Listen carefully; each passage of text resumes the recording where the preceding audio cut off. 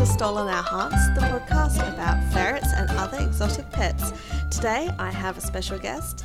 We have Scarlett again, the owner of Houdini, the awesome rabbit that I talked about in a previous episode. As she mentioned, she does work with the pet industry and Instagram, so I'm getting her to come in and give us some tips on how we can help our pet industry businesses. I know that I have some followers who are in the pet industry, like myself. So I'm hoping to pick her brain using the questions I've got from followers on Instagram and on Facebook. Just a reminder that if you join the Facebook page or my Instagram, often I ask questions and you get to answer them, or you get to ask questions of experts. So that's a good reason to join us. So here she is. Very excited about talking to you again. Would you mind reintroducing yourself just so people know who you are? Yeah, absolutely. So my name is Scarlett Shuplot. I am a social media marketer and content marketer for people in the pet industry. So any type of pet professional, whether it is a pet store or a brand or an influencer, anyone in the pet area I work with, either by managing social media accounts, managing blogs, or coaching and consulting in either those areas as far as digital marketing goes. Mm-hmm. And so you mainly use Instagram, is that right? Or do you use other things too? I do mainly focus on Instagram. I'm perfectly willing to work in other accounts as far as Facebook. A lot of those can go a long way. But I believe in the pet industry, Instagram is the most powerful platform as far as social media goes. Okay. So I've got some listeners who are in the pet industry. Some have rescues that they're running. Some make things for pets. Some make things for pet owners. Some would like to be influencers. And I've got a podcast in the pet industry. So we're really hoping that you can help us with some advice and get some little insights into what you can do for us, or some tips on what we can do for ourselves. Yeah, absolutely. So I'll start off with some of our questions, but hopefully you can just chuck your own thoughts in as well. So one of the top questions was, what's the best way to get more followers, especially ones that are actually interested in what the person offers? Absolutely. So this is a little different depending on what platform you're talking about. On specifically, which in my opinion is the easiest way to go about it, is you can actually run paid ads that are to people who are most likely to be interested in what you sell or what services you have available. So you can let's say you're a dog walker, you can target to people who have interests that are typically interest only a dog owner would have. And you're people, and you can even target to your specific area so that you know you can physically go walk your dogs. Kind of the easiest way when it comes to a platform like Facebook. Unfortunately, not all platforms have that option. Instagram specifically does not give you the option to run an ad specifically with the goal of gaining more followers. So that is a much more organic approach. And for me, the activities that I get the most results from is just getting out there and actually engaging with other people. Go out there and find someone who would be a good follower, who would be a good client for you, and talk to them, comment on their posts, follow them, like their posts, maybe send them a direct message if there's something that's relevant for that. I really recommend making sure that whatever you do, it's authentic. Don't fall into the temptation of spamming people, leaving a comment just to tell them to come look at your page, leaving them a DM just to tell them to go follow you. Make sure that you are coming from a place of giving, of wanting to make a genuine connection, and not from a place of, just wanting to ask them to follow you.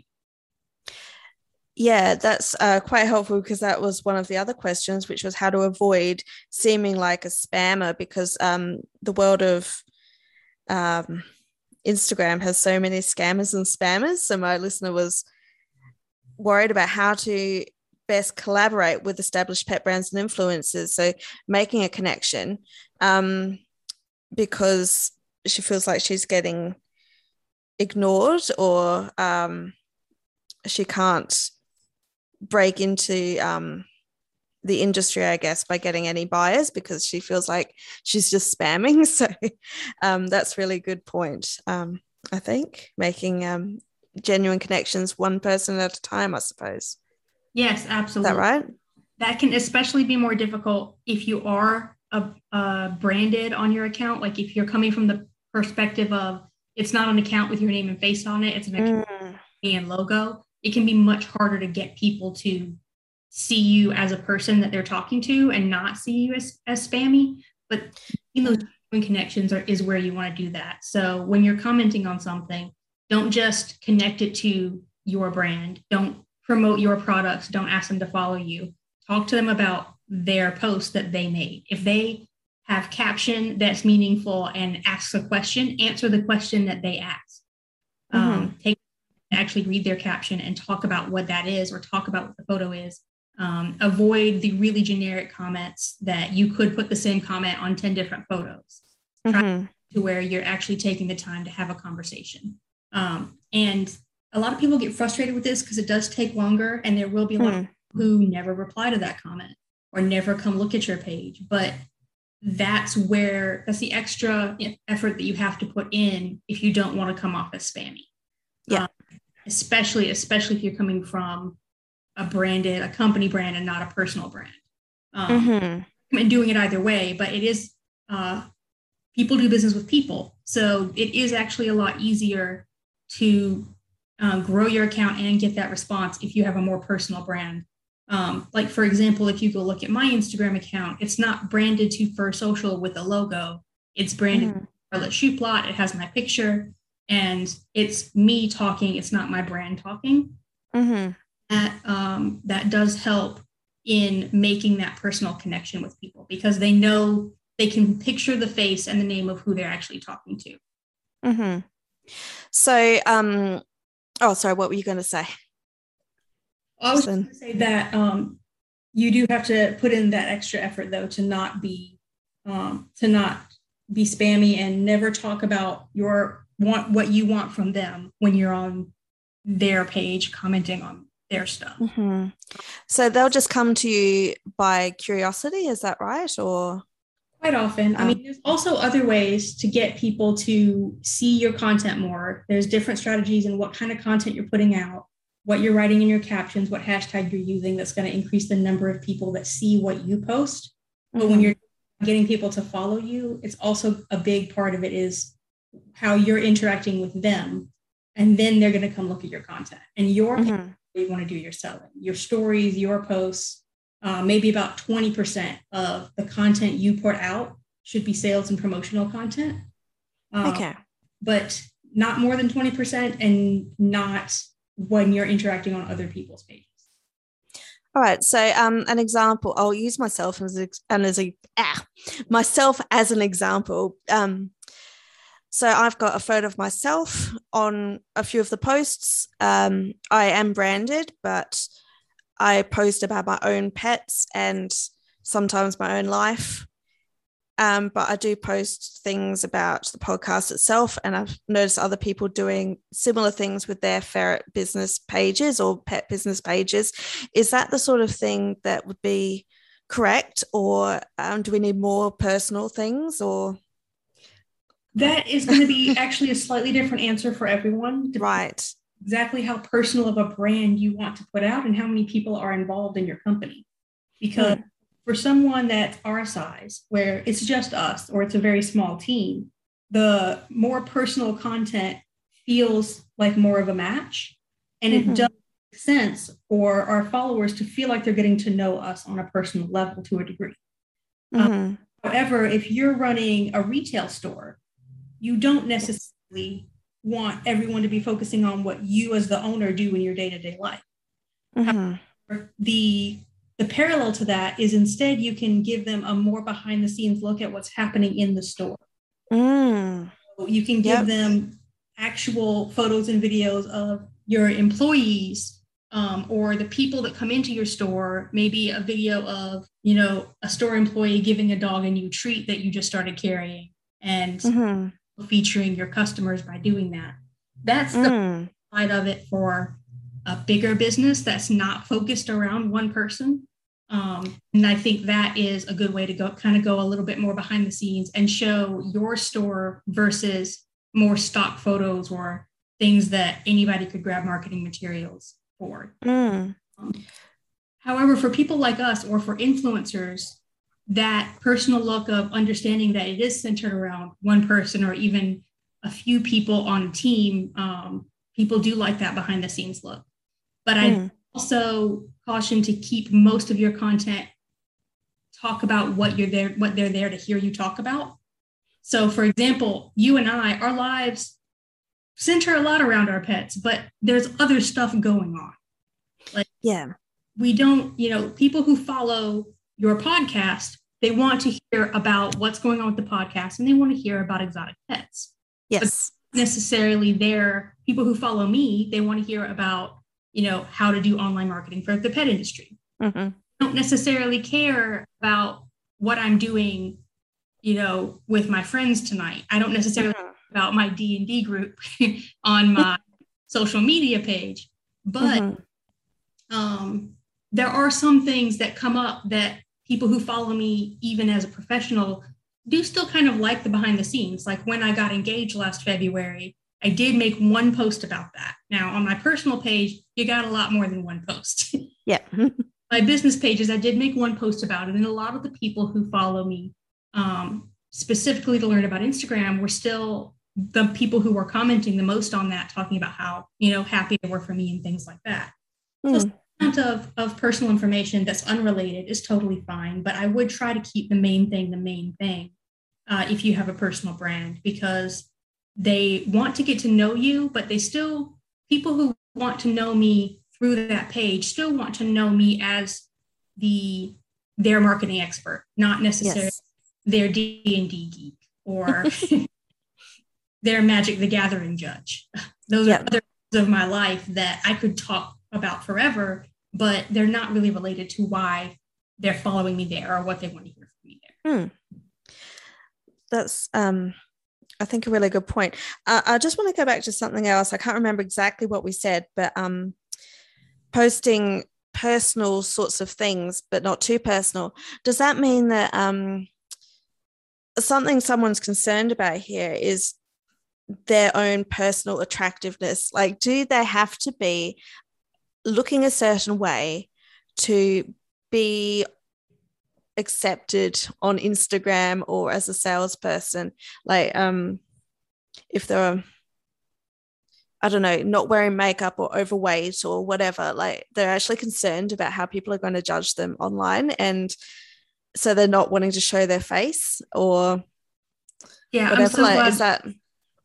I'm so glad somebody has asked about that. So the short answer to that is be yourself, be authentic. And if you don't wear makeup every day and you don't necessarily want to put on makeup just to do a photo for Instagram, then put on makeup. If you're a dog walker, wear what you wear and put on whatever amount of makeup you put on when you go walk the dogs. Look like you look when you're taking photos of yourself walking the dogs. Don't get dressed up because you're going to have a camera out today. You don't feel, if that gives you the confidence to do it and makes you feel better about it, do it for yourself. Don't ever feel like you're not in the beauty industry. You're not trying to sell makeup. You're not trying to sell clothes. If you're in the fashion industry or something like that, that may be a slightly different answer. But people are not following you because of how you look. The idea is they're following you to see how you treat the dogs that you take on your walks. They're following you to learn the recipes. If you're, a dog bakery and you're sharing that, they're you because they want to hear the unique story of you and your pet. If you're an influencer, think of what the reason that they are, what your ideal person, what is drawing them to your account? What is the reason they are following you? What is the content they are here for? And if that is not beauty or fashion, then what you look like does not matter. That's fantastic. Very good to hear. Yeah, absolutely. Now, I'm the type of person that you're more likely you're going to see some photos and videos on my account where my hair's not done and my makeup is not done.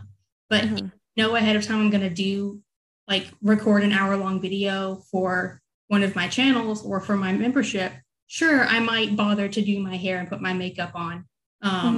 But that doesn't necessarily mean that I do it all the time. Yep. I do, even if you are someone who feels like you want to do that, there's nothing wrong with that either. Whatever gives you confidence and what makes you feel like you're happier with the end result is what you should do. And you think that followers or whatever can feel that, so that's good. Yes, absolutely. Like especially if that is keeping you from putting out content, don't ever let it in the way. Even myself, I have times where it's like, I need to record these 3 videos, but I want to, get my hair done first, or I want to put on a lot of makeup for this, and I'm not in the mood to go through the makeup set. So I'm just going to use it as an excuse to not make the content. That's where I absolutely would say to push past it and just put the content out, because if you're trying to get everything perfect, and that's one more hurdle to your perception of perfect, it will never get done to the point that it's done. You should always, the term is that I've used, my mom was the one I learned it from. I don't know who wrote whatever book she learned it from, but done is better than perfect. Is the mantra that we live by. I like it. Yeah, I was listening to a podcast who was saying that she aims for C+ instead of an A all the time, because at least then it's done. So I'm like, yeah, that makes sense. Yeah, there's C+ effort. Variation that's a little bit different than that. That's also another thing my mom used to tell me when I was younger, which is shoot for the moon, and then even if you fail, you land among the stars. Yeah, so I like that too. You can have a goal that's up there. You don't necessarily, your goal doesn't have to be subpar, but realize that as you're achieving that goal, not every piece has to be perfect. Always polish something later and get it out now. Cool. So that leads to another question, which is the attractiveness of photos on social media. So say you're selling ferret hammocks, and you take a photo of the hammock and it's just you holding the hammock or something. Should we be getting better photos or better photography skills or better lighting or whatever? Or is that going to make much of a difference, or is it a learn as you go thing? I do think that, again, if it's between taking a photo yourself or not having the photo go out at all, the photo yourself. That being said, once you get to a point where you have either the time to learn to do it yourself or the budget to hire a professional photographer, I do believe, especially in the line of when you're promoting products, then having the time to get those professional photos taken is going to be worth it, because that may be what stands out between you and your competitors in terms of them picturing the product in their own home.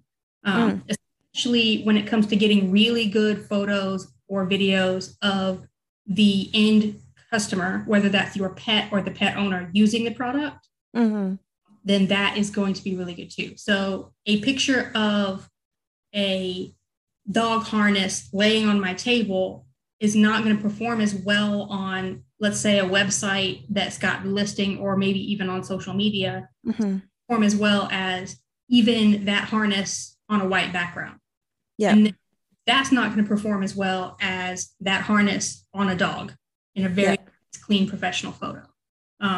Keep that in mind for sure. If you are in any way either a product designer that has a brand and you're trying to get into pet stores, or you are a pet store trying to promote this product, it is worth it to get a professional photographer, or an alternate route for that is to get some really good influencers who you like the quality and the style of their photos and work with them, because not only are you going to get good photos, but then you also get in front of their audiences. So it's like you're getting a good photo shoot and an ad at the same time.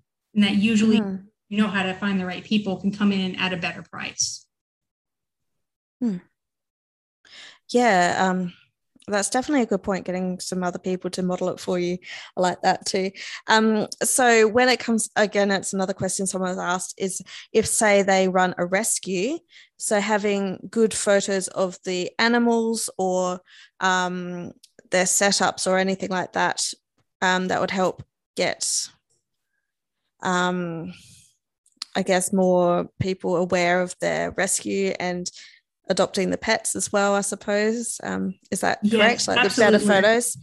So that is actually something that is really near and dear to my heart. I do a lot of volunteer work in that area, in helping shelters get better photos of their animals and put their social media presences where they can get that photo out there to more people, because it has been proven over and over that a better quality photo can be the difference between an animal getting adopted or not from a rescue or a shelter.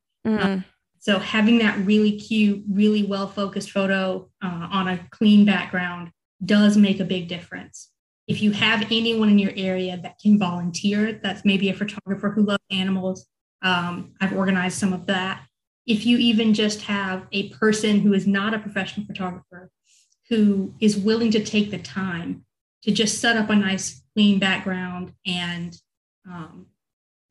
take the animals out of their cages and put them there and take some photos of them, you can get a much better image than what you see a lot of shelters put out, which really looks like someone snapped one photo on their camera of the dog still and ran with it. I understand 100% when that's what happens, because the shelters are so busy. These rescues have so much to do, and they're usually very understaffed or underfunded or both. But this really is something that can make a difference in the rate of adoption and how quickly animals get adopted in your area, is just having a really good photo that captures their personality. That's a good representation of them. And that's actually one of the things I've done. If anyone wants to contact me with any of the information that we put in the show notes, then I would happily try to find someone in your area that can come take photos for you. And either maybe sometimes people will do it as a volunteer work or at a discount. And then sometimes I have a fund set aside for, I haven't started it yet, but I want to start a nonprofit that actually does this to come help get better photos of the animals, because it really is a much bigger difference. And it's just people, it's what's just like the quality of the graphics and the images you put out for your company, it's what's scroll. And it's what's going to get people to really feel connected with that, dog or cat specifically, because it's a great photo. And especially on that same line, aside from just photos, the caption makes a difference too. Like the huge difference between this is a 2-year-old gray tabby that was found here on Thursday and is heartworm free, versus, hi, meet Yoda. He's super playful and absolutely hates tuna, or something like that. So, like, talking about them with their personality, talking about them in a way that makes them alive to the person who photo is going to get your animals adopted much faster. And sure, include that other information at the end if you think it's important to tell them whether or not they're heartworm positive or how old they are and all that stuff. But the most important part is like making me understand why I want this cat over the other cats. Why do I want a dog versus any other dog? I've noticed that in the ferret rescues I'm involved with or know of, the ferrets get adopted quite fast because they're not very common as pets. So they can get away with at the photography level that they're at. But would the better photography help maybe with fundraising or helping them with their, I don't know, just getting more help and attention from the public? Is that something that's important as well? Like, if the animals are getting adopted just fine, but they need to perhaps definitely with fundraising. It definitely could. Anything that, honestly, if it's going to get better engagement, even if that just means more likes, then oh, that means everything's going to be better because you're going to have more people see your content. And that's kind of the goal here for any rescue or shelter, really for anyone on social media, but especially for those, because the more people see your content, the more people have the opportunity to know that you are an organization they might be interested in donating to. Because if they don't exist, or they don't have you top of mind, they know you exist, but they haven't seen your content in a while, then they're not going to think about you when it comes to donating. Like, content is constantly coming across their feed, and they see all these great photos of the ferrets playing or photos of the people who've just adopted a new ferret. Then all of that is going to make you be top of mind. So when you come across with a post that says, here we need a donation for this reason, they may be more interested in donating because they feel more connected. More, again, with the behind the scenes stuff, just talk about what's going on at the shelter from day to day, and talk about, show pictures of the ferrets playing together or the dogs outside when they're playing together, and not just photos of the ones who need adopting, but also just the day-to-day life at the shelter. What is it you're doing to make their lives as good as you can while they're here? Who has come by recently, like who has been adopted out? Like, a lot of times you see shelters, they're only posting the ones who need adopted, but you really feel a little bit more, I don't know what the right word for it is. I guess it's more interesting when you also see the photos of the guy who just got adopted. Yes. And the family that just adopted their first ferret, and they're so excited, or this pair that came in together that we were worried about got adopted together. Like, those are the stories that also make people, they see the result of where their donations are going. And that is also really helpful in getting more attention from people. Yeah, I think that should be really useful information for some people. Yeah, for sure. So once people have seen the imagery, how to then convert likes and follows and things to sales, or in my case, listeners? Right. Like, what would they be doing, or donations if it's a rescue? Right. So there's two big things. The two biggest mistakes I see people making when it comes to actually making conversions on social media is they're asking too much, or they're not asking enough.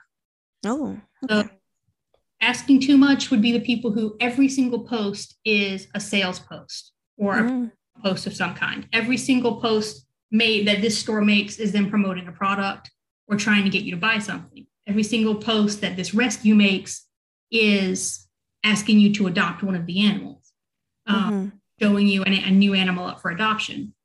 Whereas in reality, you want to try and limit, like as a store, for example, your straight sales posts need to be around 20%. And then the rest can be education, engagement, something that evokes emotion, kind of the 3 E's of engagement is, educate, entertain, or something emotional.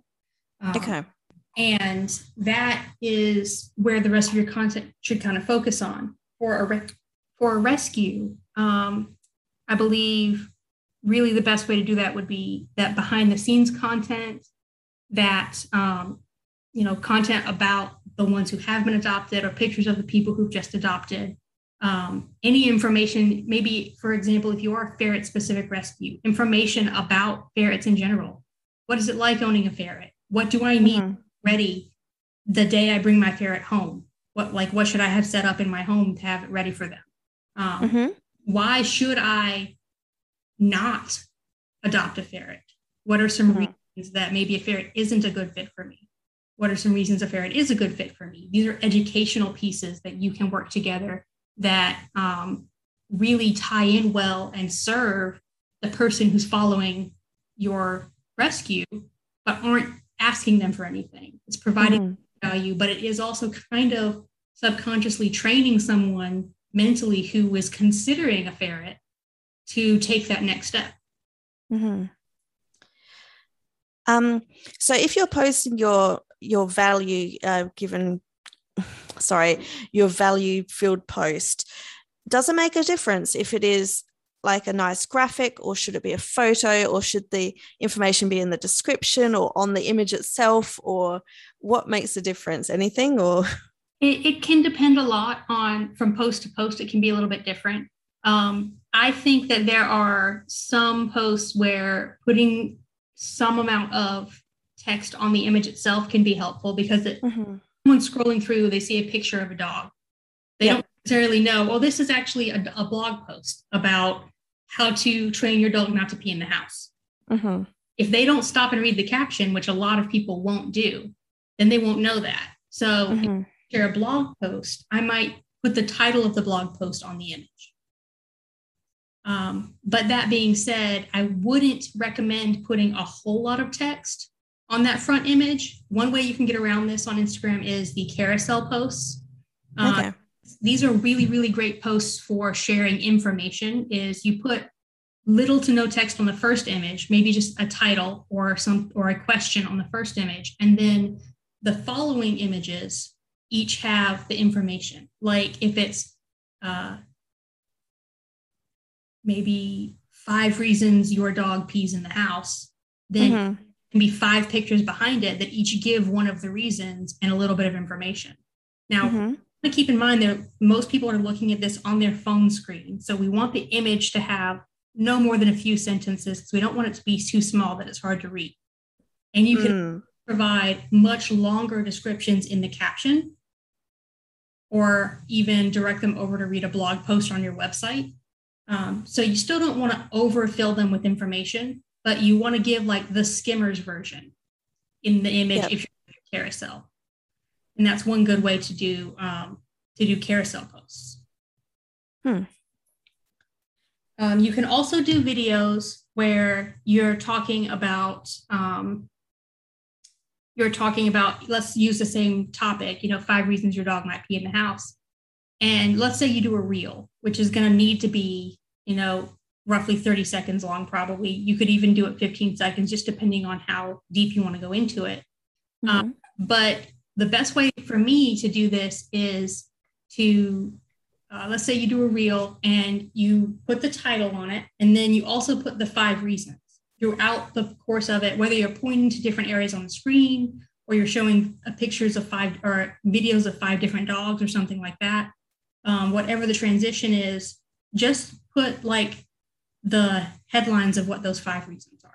So if we were converting it from a blog post, 5 reasons is the topic, and then each headline of each paragraph is going to be one of those 5 reasons. So just put the headlines on your video, and then in the caption or in the blog post on your website, you actually tell them the details. Okay. And people do click through that, do they?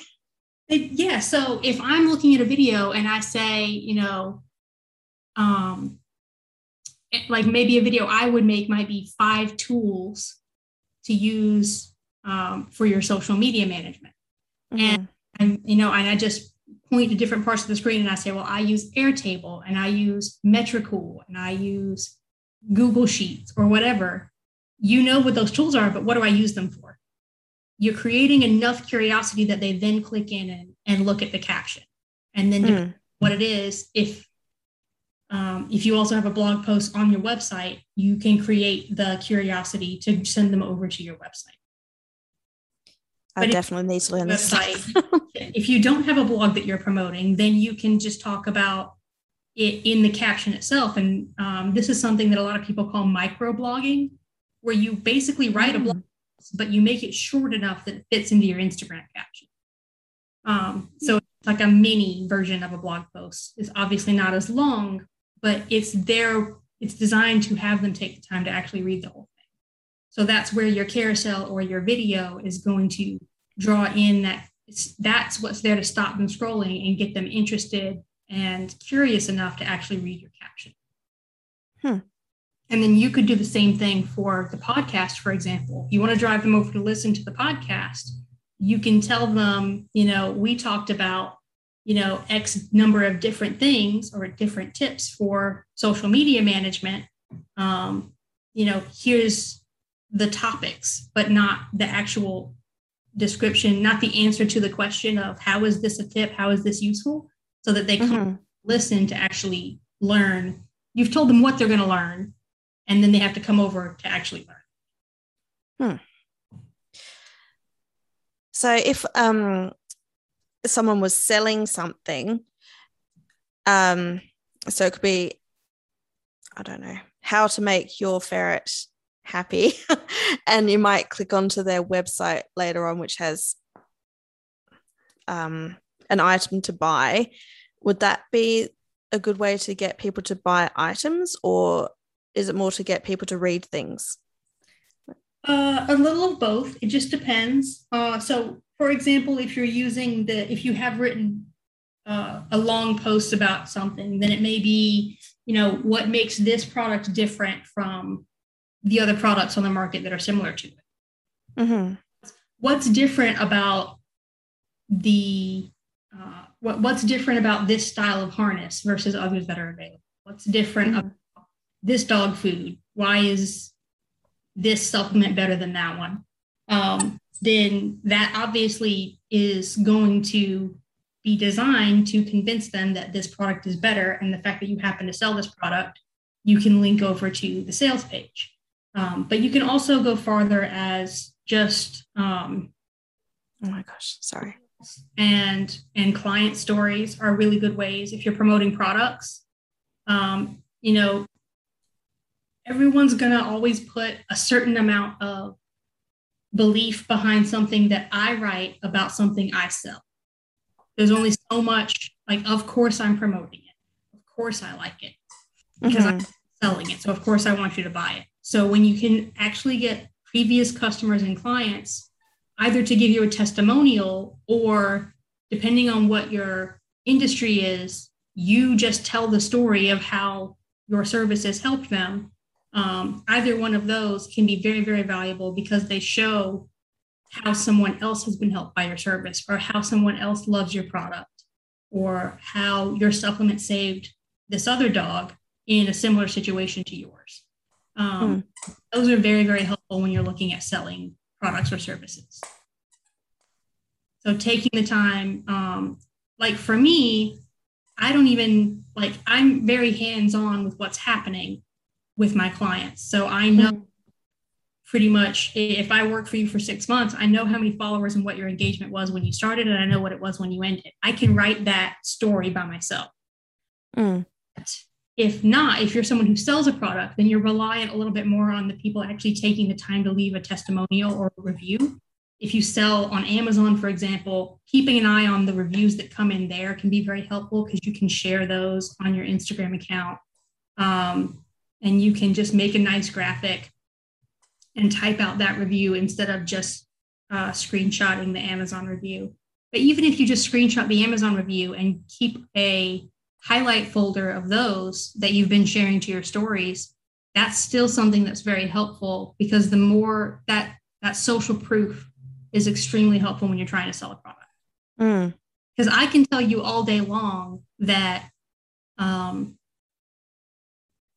keep going back to harness, but I can tell you all day long that my harness is more comfortable, or my harness is better for whatever reason. But other people who bought my harness and then said it was better is going to be much more powerful. Yeah, for sure.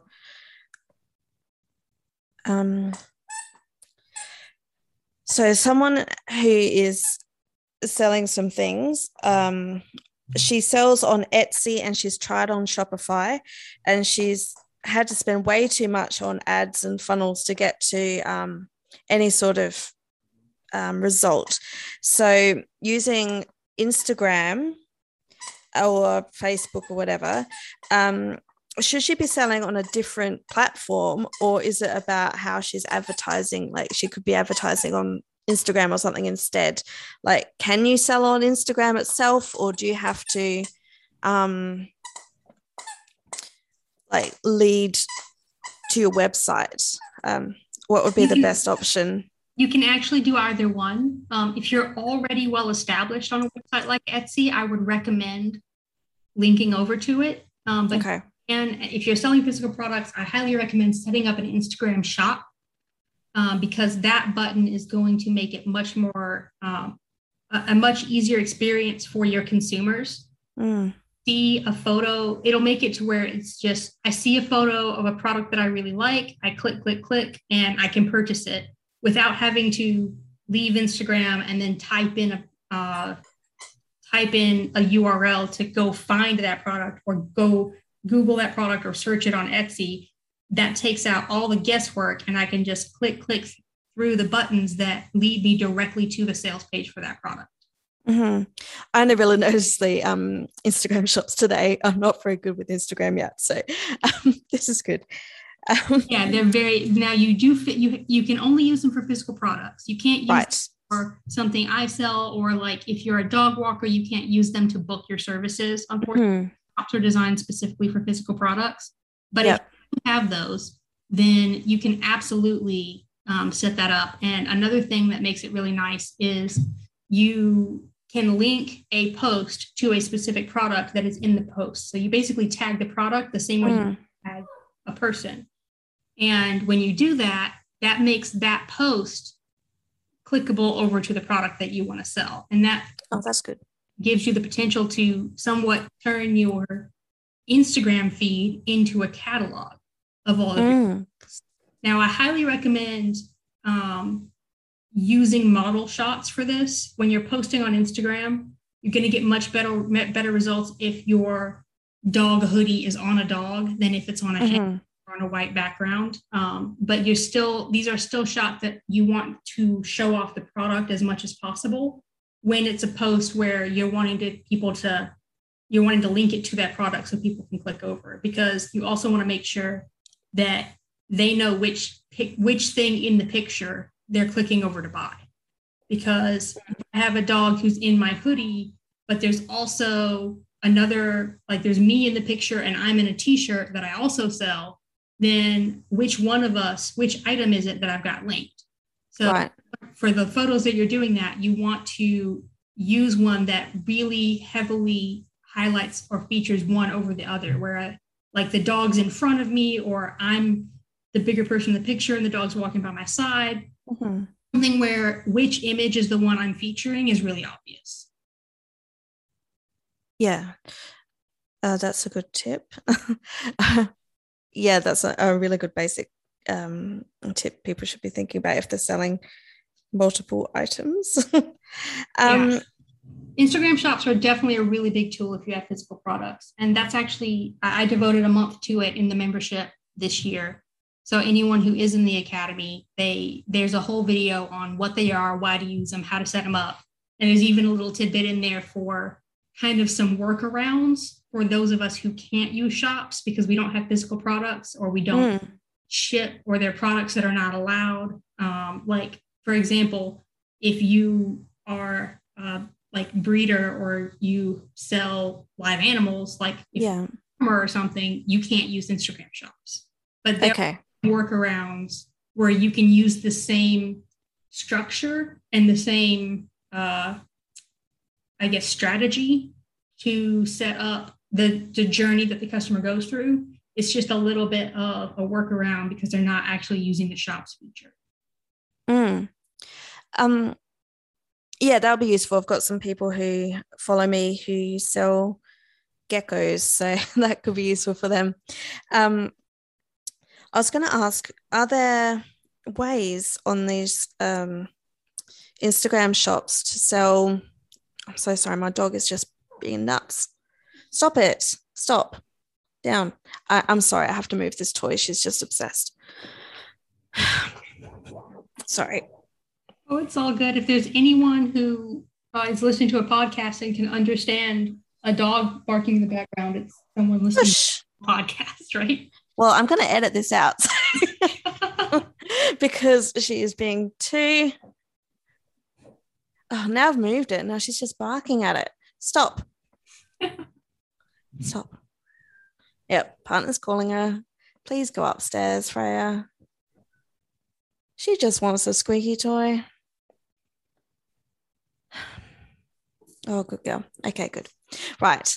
Sorry, back to what I was saying, which was, is there a way in these Instagram shops to sell things that you don't physically have. So I've got a friend who is going to, oh my gosh, she found another one.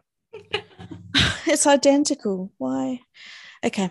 I've got a friend who wants to make me some things, for example, and I've got other people who I'd like to commission to make me some things, but I don't actually want to store them in my house, for example. Is there a way to get it so that they get a notification if something gets sold, or do I just have to manage it and be like, Robin, someone's buying one of your ferret stash toys. So the best please way ship to it to them now. Yeah, the best way to do that, in my opinion, is to set it up on another program like Etsy or Shopify. Okay. Or if it's a print-on-demand product, like from Spring or somewhere like that, you can set those up and have your own website or your own account on one of those platforms, and you can actually link your shop to those platforms. Okay. You may have set up an Etsy, and then the person is making like a stuffed ferret toy that's themed to your podcast, for example. If that's what's happening, then you can have that listed on Etsy, and then anyone who goes through Instagram shopping is actually purchasing through Etsy in such a way that they don't feel like they've left Instagram, but they've purchased your product, and Etsy is going to get the notification, and it can be managed through that, so that you still know who's bought what, when, and what needs to be shipped out and things like that. Okay, I think people are trying to avoid the Etsy commission there, because that's very expensive. You can. There's lots of other ways to set it up. You don't necessarily. Etsy itself is not the way you have to set it up. You can use your own website. You can use really anything. But it can all connect through. So yes, that's the best way to get it to connect through in a way that other people will get automatic notifications as you need to. Also, some integrations with like Zapier and things like that can be set up that I'm not personally familiar with the best way to set those formulas up. But in terms of if you're just doing an Instagram shop and you are hosting it entirely on Instagram and not linking it to any other websites, then I believe the only people who are going to get notified of that are people who have access to manage your page. So you don't need to then send that information to whoever needs to have it. Okay. Well, that's a possibility for sure, for lots of people, I'm pretty sure. Okay, sorry, they've given me lots of things to ask you.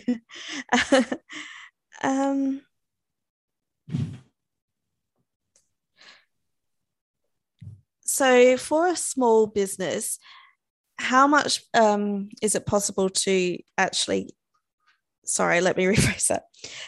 For a small business, how possible is it to be quite profitable using Instagram or Facebook or other social media? Like, is it possible to be a successful business person, like in today's day and age with a small business? Or absolutely, I would say that the main leverage point there is just how much you're putting effort into creating a profitable strategy that converts, and then actually following up and making that strategy happen. Okay. And I find that's the only bit that's more difficult for small businesses, because they often are the ones who are less likely to have either the time to do it themselves or the budget to outsource it to someone like me. Where your biggest challenge is going to be, because you are going to need to do one of those things. Right. Mean that it's not going to be a full-time job, but it is going to take, 1 or 2 days out of your month when you add it all up. That doesn't mean one full day and then you don't touch it for a month. If you do it an hour a day, or if you do it a couple of hours on Mondays or whatever, it's going to take some time out of your schedule if you're trying to do it yourself. There are minimize that. So you can, for example, one of the things I teach is to create your content strategy for the month, and then create all that content and schedule it out ahead of time. Right. You're trying to decide every single day what you're going to post that day.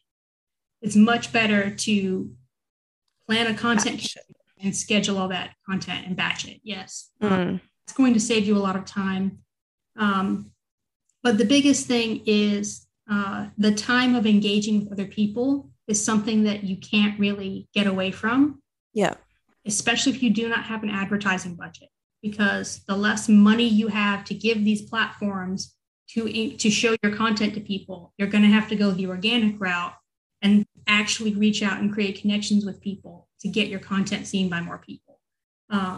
That's where a lot of people end up feeling like they don't have the time to do that. And a lot of times they don't have the budget yet to outsource. So that's part of why I created the Academy. Is sometimes the hurdle isn't time. It's not feeling like you know what to do. And it's feeling like you just, I'll do it, but I don't know what to do. I don't know how. Mm-hmm.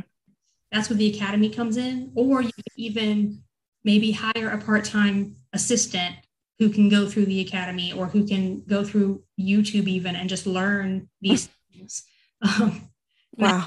Obviously, my Academy, I would like to think, is going to be more helpful for you than YouTube, because it's got also the built-in mentorship of me being there to answer any questions that you have and help you plan your content and things like that. But at the end of the day, even if you have some kind of middle budget of hiring an assistant that's going to cost you less than hiring a professional marketer, and giving that assistant, whether it's my Academy or YouTube or another course that you purchase from someone else, some sort of education of understanding how to do it, and then just letting them take the time to learn and then run with it, is going to give you much better results than either trying to do it yourself when you know that you don't have time, or trying to do it without any sort of education of what are the leverage points where I need to spend this time to actually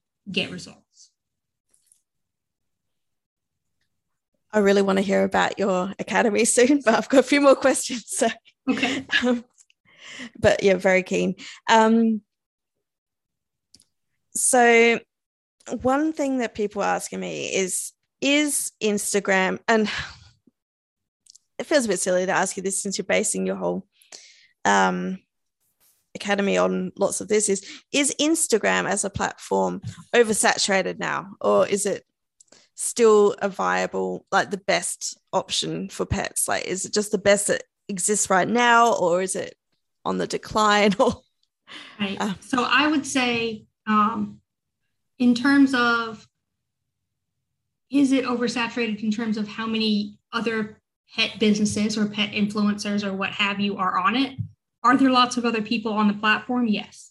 Yeah. That's why you want to be there, because also the millions of users that you have on that platform are also your customers. Mm-hmm. So it's not, you shouldn't look at it as there's 10 other pet photographers on Instagram.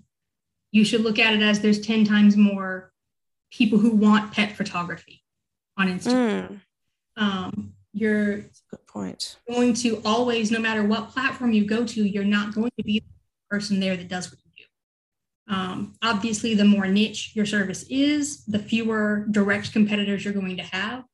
But at the end of the day, Instagram is still, in my opinion, the best platform for finding people who are not just pet owners, but pet parents who want to take the time to look at your content.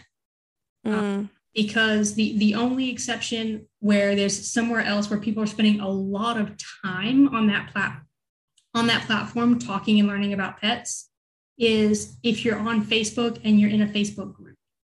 But building those groups and finding those groups where you're allowed to talk about your products when you're not the one who owns it and things like that can be difficult. It's definitely a strategy that I personally use and I like it, but each Facebook group is its own little private circle that you want to be a part of. It's not a huge platform like Facebook overall. And as far as the big platforms where you need to have a presence and you need to be, for example, most businesses, if you don't have a Facebook page, people will write you off and not take you seriously as a real business. Mm-hmm. If you don't have a website, people will write you off.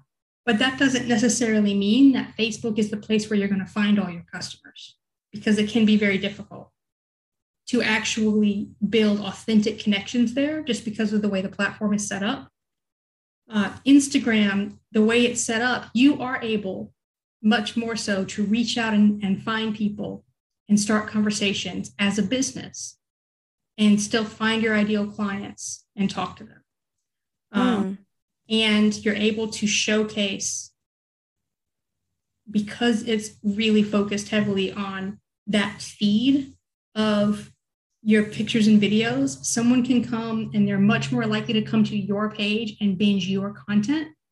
Like if someone comments on my page and I'm just a general dog mom, business I've never heard of comments on my page. If I go over to their Instagram account, I'm going to just literally flip through all of their content, like for however long it is I decide I want to learn about them. I'm going to watch their stories. I'm going to look at their posts. On Facebook, it's a lot less likely for someone to do that, to go over to your Facebook page and just scroll down through your last 20 posts. Yeah, no one does that.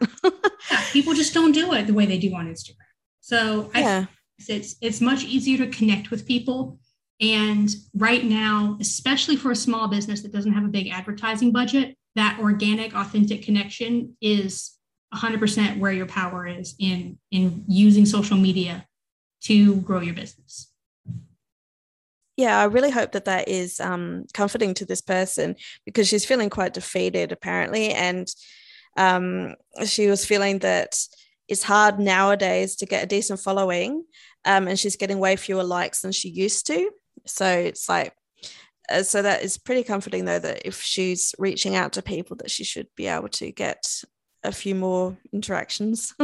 Yeah. And one thing that will help with that is if you do feel like it's oversaturated and you have a lot of competition, make sure that you really keep reminding people of what your unique selling point is. It makes you different from your competition. What is it that is unique about what you offer? And for some people, it might be just your local area. Like you see your competitors as 10 other dog walkers who you know and love and think they do a great job, but they're over there and you're here in this city, in this neighborhood. So your focus maybe should be finding people in your local area to interact with and finding people who are going to your local dog park. And that's one angle you can use. Or if you are going back to the dog harnesses, why is your harness better? I recently worked with someone who has a product called Headlight Harness, where in the center of the chest on the dog's harness, there's literally a headlight, and it acts as your flashlight as you're walking your dog. And I think that's wonderful. I think it's super great. And that's so cool. Make the harness itself a great product even without the headlight. So like that's a selling point, that where that extra safety, it being hands-free, all that stuff is their unique selling point over harnesses. So focus on what makes you and your brand and your products different. And if you don't feel like anything does make you different, like maybe you're a reseller for ferret products that you can also find those products on Amazon or on the company's website. Well, what is different about using your website? Is it that you focus solely on ferrets, so it's really easy to focus on all the products and know that every product here is good for ferrets? And it's not, for me, when I was shopping, when I had ferrets, I'm like, okay, this says it's for ferrets and guinea pigs and hamsters and bunnies. So is it really good for or is it just them trying to squeeze in one more animal that'll buy it? Like, yeah. So like maybe your website, that it's well rated for ferrets. Maybe you have better customer service. Maybe you have something else that's not actually the product that's better. So just think about that. If you don't have a unique selling point, you should either make your product better or make your customer service better, pitch better. Yeah, something. So in any business, this is kind of a little off track, but in any business, that's fine. You should strive to be the best in at least one of three different areas. Either you have the best quality, you are the most convenient, or you have the best price. Like, you got to be one of those three, or else you don't really have a reason to exist as a business. You are not better for your customers than your competitor. So that doesn't necessarily mean that by having one of those three, you're better for everyone. You may be the person that someone comes to for convenience. Maybe you cost a little bit more, but you are able to ship next day, or you're able to, like, the difference between going to the pet store or buying from an online business sometimes really is just the convenience of having it shipped. So convenience could be the thing where everything else is equal, or price could be the thing where everything else is equal, but you're able to come in at a little bit better price, or quality could be the thing where you do cost more, but you have a good reason to, because your products are better or your services are better. So those are the three, just in any general business. Those are the things you want to focus on. You want to be the best in at least one, or, obviously if you're the best in all three, then you win, but people can hit maybe two, but not all three. Yeah, that's definitely got me thinking about my future plans for sure. So now I would like to get on to your academy and your monthly, monthly membership. Please tell me all about that. Yeah, absolutely. So First Social Academy is a monthly membership that is currently $97 a month. And it comes with, every month we put out a new masterclass on something related to online marketing. And we do focus heavily on Instagram.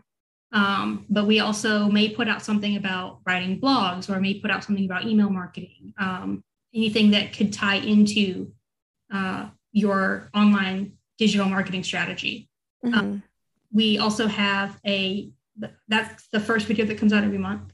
The following week, there's a live Q&A about that masterclass if you have any questions whatsoever. You also have the opportunity to ask those questions within the Facebook group. But some people find that it's better to, they want to have that conversation face to face. So that's what the live Q&A is for. The following week, there is a goal planning session for the next month. So what are your business goals for this month? What does your schedule look like? What do you actually have time to do? And when are you going to do those things?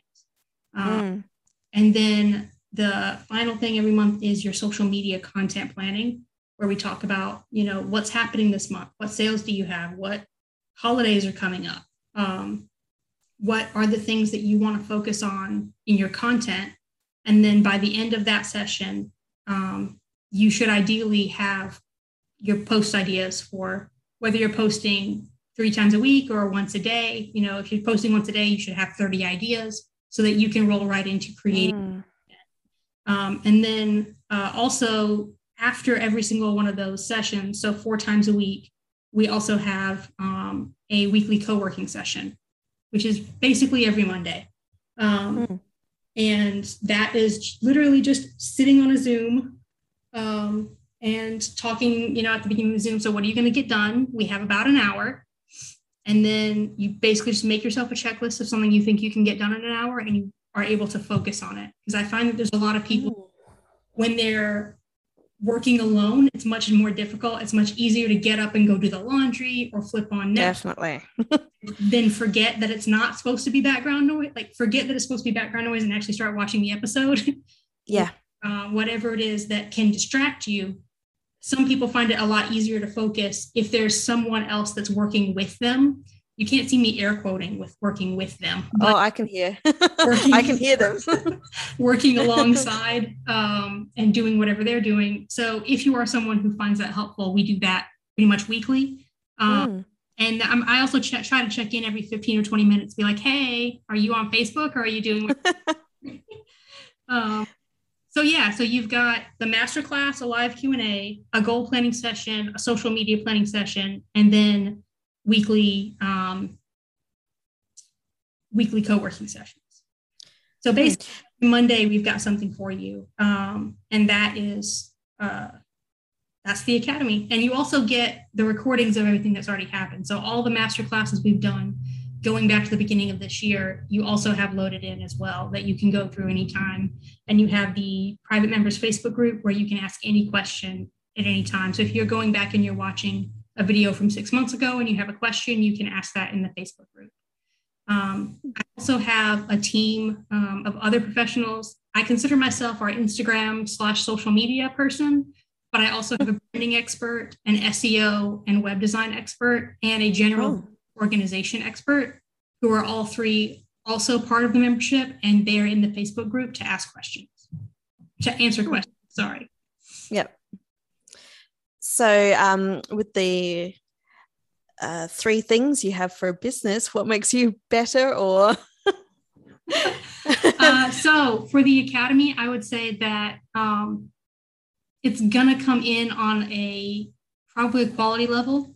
For some people, it may be on a price level, because a lot of the people that I've found that are willing to put in the amount of time for group coaching that this is, because it's a membership, but it really is, if you actually put in the effort to ask the questions, to watch the videos, it really does feel much more like a group coaching program. That's what I'm there for. I'm not someone who, this is not buying a course and then paying for it month to month instead of paying $1,000 or $2,000 up front. It's not a where you get the videos and maybe I'll talk to you, maybe I won't. It is there where if you have a question, you're going to get an answer. And there are people who charge $300 or more a month for group coaching. So in that aspect, it is actually a better price, because it's only it's important to me that I provide as much as I can within that price budget.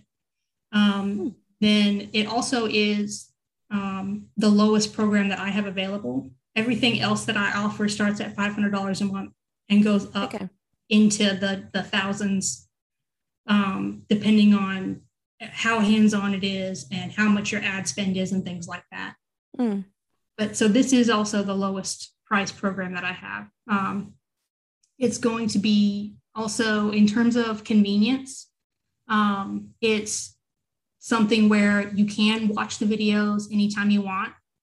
It's not the type of thing where you can expect it to happen without you. Like the level there is where my higher level hands-on program are going to rank in convenience, because I'm doing the work for you. As with the Academy, you do have to do the work, and you do have to come and be a part of the meetings. If for some reason you can't make it, though, you do have the recordings, so you can do it whenever is convenient for you. You just won't necessarily get quite as much benefit as you would from being on the meetings live.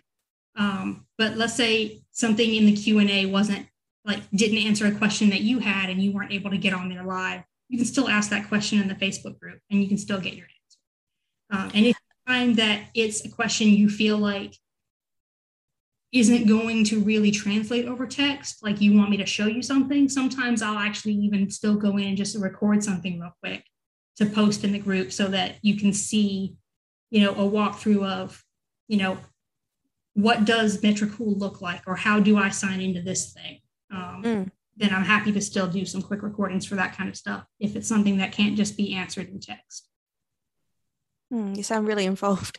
I was going to ask, what time of day and what time zone are these meetings? Because I've got international listeners, so I want them to, know that it's possible for them to come. Absolutely. So it's usually 3 p.m. Eastern, U.S. time for the meetings, and then 4 p.m. U.S. Eastern time for the co-working sessions. So they follow right after the meeting. But again, if someone isn't able to come to them live, they are recorded and uploaded into the members area. And anyone who is a member, they get a login for that members area where they can view all the recorded videos all the way back to the beginning of the year. So still very useful for people, even if they're Australian and it's like 1 a.m. or something for them. So did you have any more help you could maybe offer some of the people who listen to my podcast? Honestly, yes, but that's such a broad thing that I probably have an answer to any question you could ask, but I don't have a good thing kind of off the top of my head right now that's very broad. Yep. Just how can I help? The biggest thing I've already mentioned, which is just be authentic. So try to be consistent. You know that, someone from Instagram's marketing team said you need to post 3 posts a day and 5 reels a week and 7 stories a day, and that sounds insane to you, then it's okay to do what you know you can do. It's okay to post 3 posts a week and a story when you can think about it maybe once a day, or post 1 reel a week. It's okay to pick a number that is reasonable for you or for your team and be consistent with that number. It's much to post 3 times a week every week than to post 30 times in one day and then not post for a month. Okay. Is that algorithms thing? It's partially that, and then it's also staying top of mind among your actual followers. Like if I see you not post, if you don't post for a month, I probably don't see your content for a month, and I don't think about you for a month. And then you post times in one day. Well, I'm going to see you for sure, but I might see you so much that you annoy me, and I'm done with you for the day, and I unfollow you. So you want to make sure that you're just striking that consistency of it's good to be passionate and to have, set good goals as far as like, well, I'm going to post 10 times a day. Okay. But are you going to want to post 10 times a day when you've been posting 10 times a day for 6 months? Or are you going to reach a point where it doesn't feel like it matters enough for you to do it, and then you stop? Yeah. It's much better to post once a day and not overwhelm yourself, and know that you also, the other thing is I find a lot of people who tell me that they want to post 10 times a day, and then they show me their content and there's not really a lot of meat to it because they can't think of actual things to post 10 times a day. So they end up with a lot of fluff. I would rather see 1 post a day that's quality than 10 posts where there's 1 quality post and 9 like random quotes that don't even have to do with what they talk about. Okay. Yeah. And that's not me hating on quote posts. Those can be, but like you don't need to overdo it to where when you actually post something of value, it doesn't line up with what people expect from you.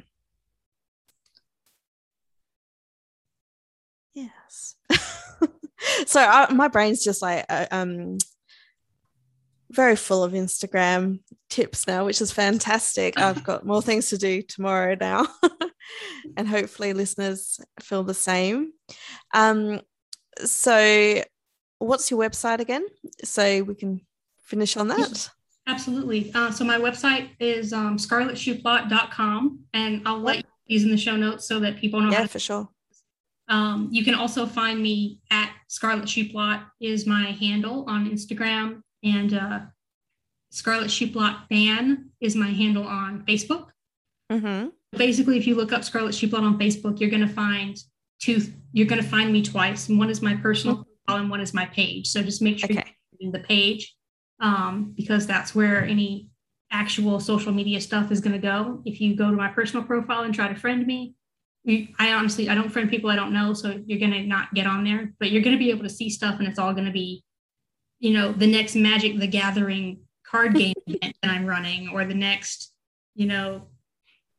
D&D session or something silly. Sounds fun to me, but I mean, hey, if you are a D&D nerd and you want nerd things, then go there. But yeah, if you're looking for Instagram tips, online marketing, then you're looking for the professional page. And then I also have a Facebook group, a free Facebook group. I believe it is called Instagram Profits for Pet Professionals by Scarlet Shoe Plot or something along those lines. We'll get you the link for the show notes. Okay, fantastic. But that's also just a group where you can ask questions, even if you're not an Academy member.